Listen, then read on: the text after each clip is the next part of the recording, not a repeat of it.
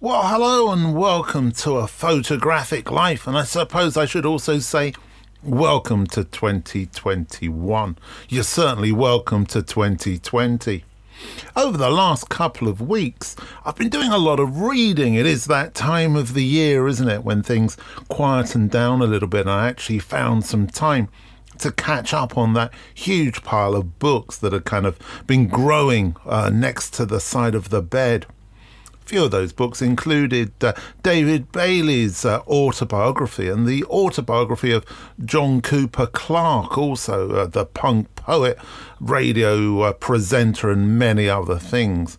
And also Sam Gilmore's autobiography, Featherhood. Sam Gilmore, an interesting character, the son of Heathcote Williams, the poet.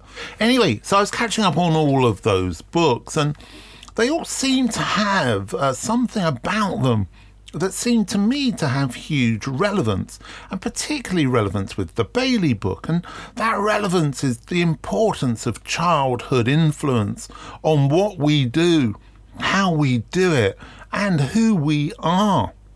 This is certainly something that I explored in the Bill J film, something I haven't mentioned for a while. So if you are a new listener to the podcast, I did make a film with the great Tim Pellet on Bill J called Do Not Bend, the photographic life of Bill J. If you're not aware of Bill J, check him out. You can do all of that at donotbendfilm.com. But anyway, the point I wanted to really discuss, I suppose, was I really enjoyed all three books that I've just mentioned in different ways and for different reasons. I know Bailey, and I've worked with Bailey for a long time, and so I was interested to read his book. And it's fascinating in the discussion of his childhood and his upbringing, and really interesting, really good. Same with the John Cooper Clarke book, actually growing up at a slightly later period, more kind of 1950s, late 50s into the 60s, whereas Bailey was more kind of late 40s into the 50s. And Sam Gilmore's book, which is very much about, I think, probably the 1980s and 1990s growing up. All of these books deal with those memories of childhood with great detail and great emotion, and I would say a certain amount of romanticism about that sense of memory. But the interesting thing about the Bailey book for me was that it suffers in the way that so many things that Bailey did and do, is that towards the end of the book it kind of loses focus, and it starts to talk about things which have been happening recently, which obviously are important to him, but in the bigger scheme of things have none of the relevance of the experiences that he discusses from his earlier life.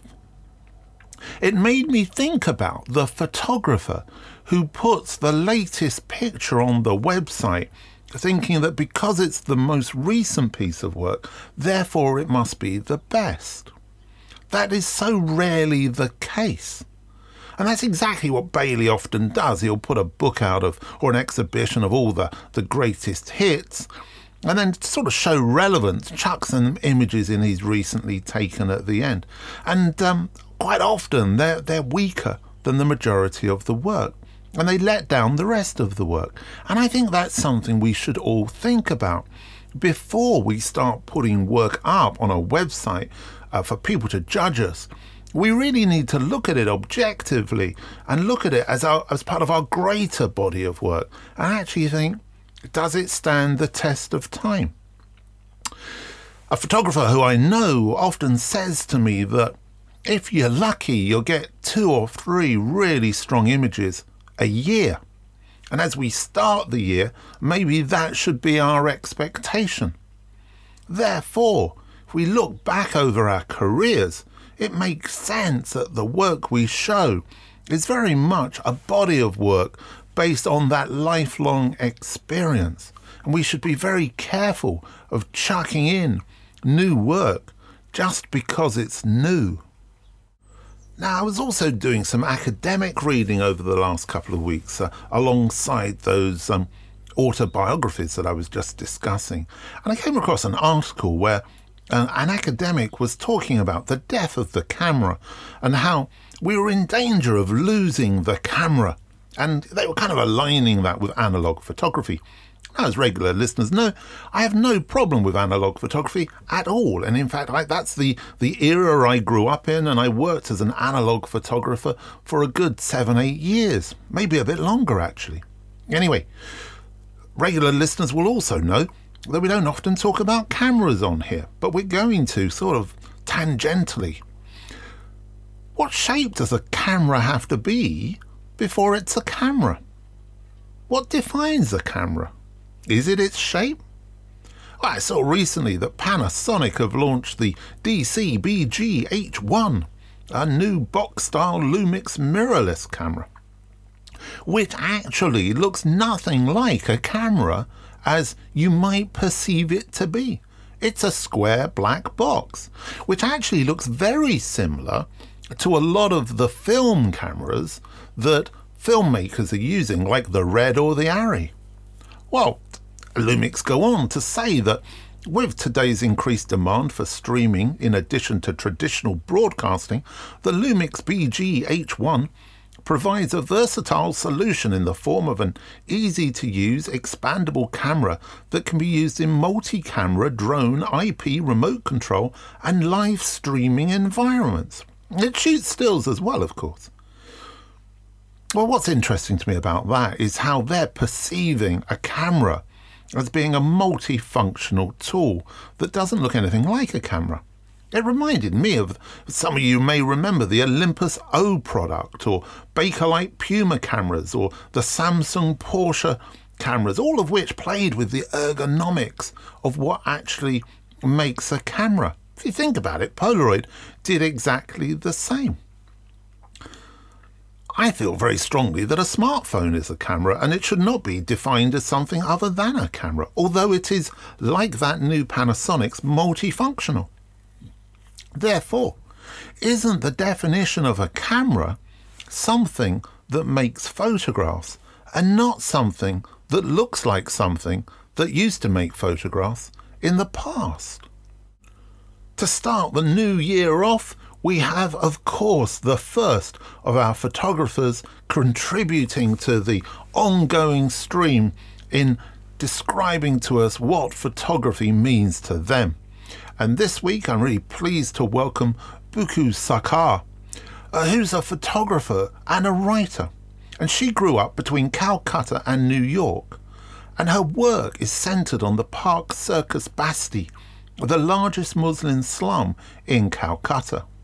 Sarkar writes mainly fiction, although her first screenplay was due to go into production in 2020. I don't know what happened to that. I hope it sees the light of day at some point. And her writing and her photographs have appeared in various magazines and journals. As I say, she lives now between Calcutta and New York with her ridgeback dog Julius and her cat Ismi. And her photographs have appeared in Documentum Journal issue 1, guest edited by Stephen Shaw, the New York Times Lens blog and the Huffington Post. Her work has been exhibited in Los Angeles, New York and Miami. Photography to me is no different than writing fiction, really, which is my first profession. It is a way of trying to understand something, a way to explain to myself an idea, a world, a way of reconciling, a way of exploring something I don't know that I'm curious about. That's what photography and fiction both mean to me.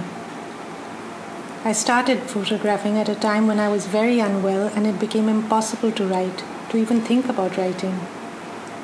Photography was easier in that in writing you can spend hours and days going over and over a sentence, trying to capture that twinkle of an idea that's been hanging over your head.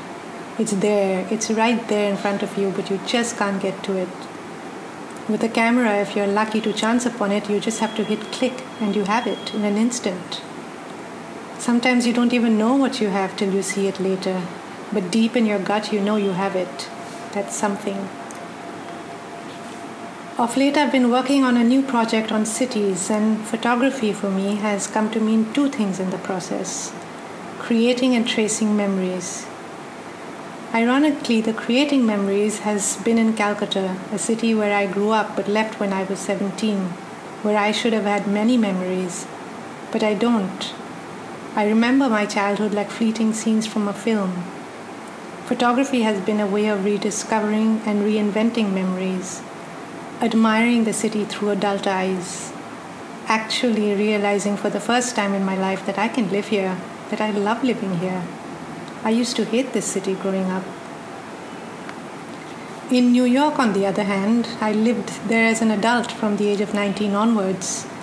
But I found myself returning after a 5-year absence, walking through the same streets, the same houses, the same bars I used to visit when I had first arrived.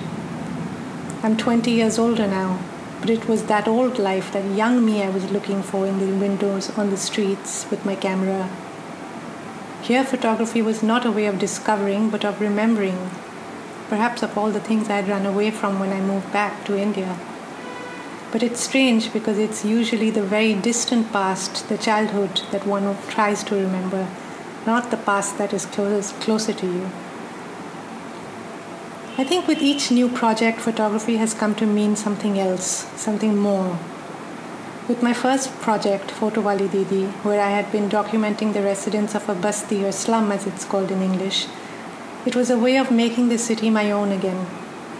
I had no adult memories in this city, no space of my own. Photographing and spending time with the basti dwellers was a way to reclaim this city and rediscover her and appreciate her in a way I never had growing up. But documenting poverty, I soon realized, was not so simple. My relationship with the people in the basti and the girls, the young daughters in particular, was born out of an innocence and naivete that has perhaps become my biggest boon in this industry that abounds with thoughtlessness. Because I was so unaware of the going-ons of the photographic world at that time. I was so new to it. Over and over I have asked myself this: who am I? What is my agenda? I did have one at first, although it sounds quite simplistic now. I wanted to take their photographs because I was trying to recreate a story, and that made me happy. I liked to give them prints back because it made them happy, which in turn made me happier. Because even charity is an act of self-centeredness. In recent months, a famous image keeps coming to mind. You must all remember this. It's of a man who had fallen into the tracks of a New York City subway. You can see the steady light of an oncoming train through the dark tunnel. And it was recorded moments before his death. There was a huge uproar when this image was published, I think, by the New York Post. The station was empty, or nearly so. Yet this photographer had chosen, instead of helping the man to get up to safety, to photograph him instead. Photography as a visual medium could have been that universal language that brings everything and everyone together. That's what makes photography not common, but in fact more powerful. How to use that universal tool. But ironically, I find that it separates the photographer from the world even more. The camera acts as a buffer between a person and the world, and also creates a situation where we just don't interact with the world anymore. We're too busy recording our lives for social media to actually be in that life. I think this has been my biggest problem, or rather hurdle, in understanding this world. This huge rush to get a project done, to get this picture taken. So much so that we forget all the things that should be important. Dignity, respect, understanding. It puzzles me how much effort it takes for someone just to be human. Thank you, Buku, for your contribution this week. I think a timely reminder of what's important in photography and as a photographer. I really recommend you check out her most recent ongoing body of work, which is titled The Containment Diaries.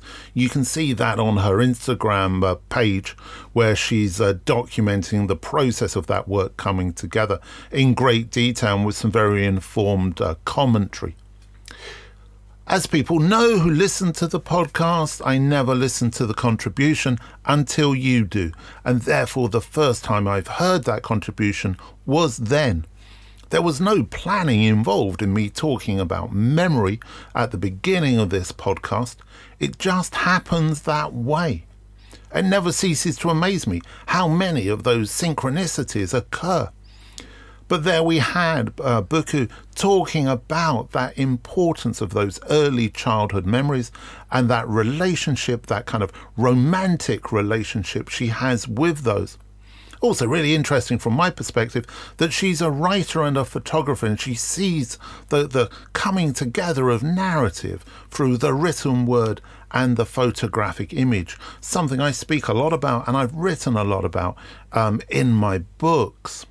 And speaking of books, it also sort of makes me think it's time to sort of remind you once again that if you enjoyed that particular contribution, although Buku isn't in the book, 89 professional award-winning photographers are, and they're from all around the world, and they're all explaining what photography means to them.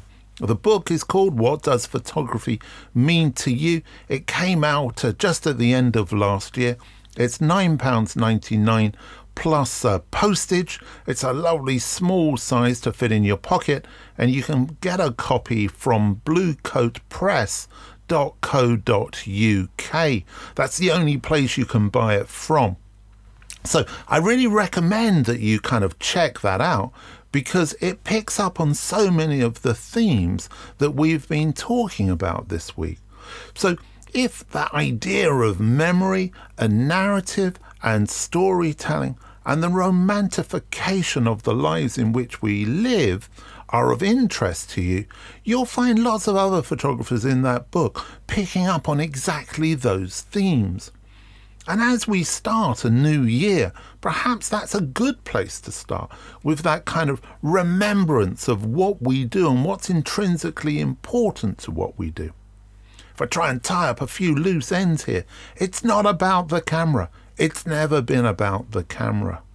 It's always been about our personal desire to tell the stories that are important to us. What are the stories that matter, that move us? What are the stories that challenge us, that we're intellectually interested in? They're the stories, just like as a writer wants to write those stories, as a photographer, we should want to tell those stories photographically. So the story is the starting place, just as this episode is the starting place for this coming year. A story is going to unfold, and goodness knows what that story is going to be. We certainly had no idea at the beginning of 2020 what 2020 was going to be like. And I think it would be fair to say that we have no idea what 2021 is going to be like. I know that on this podcast, which will keep coming out every week, we've got some great photographers every week from a broad spectrum of practice, of age, from around the globe. From literally down the road from where I live, to New Zealand, to Russia, to South America, to the United States and across Europe. All of those countries have been affected by the same thing in the last year, COVID. I really hope that as we progress into this new year, we all get to, I suppose, come out of our lockdowns or come out of these situations thanks to the vaccine. But we don't know for sure. But we can only hope. And of course, the most important thing of all, as I say at the end of every podcast, is to take care.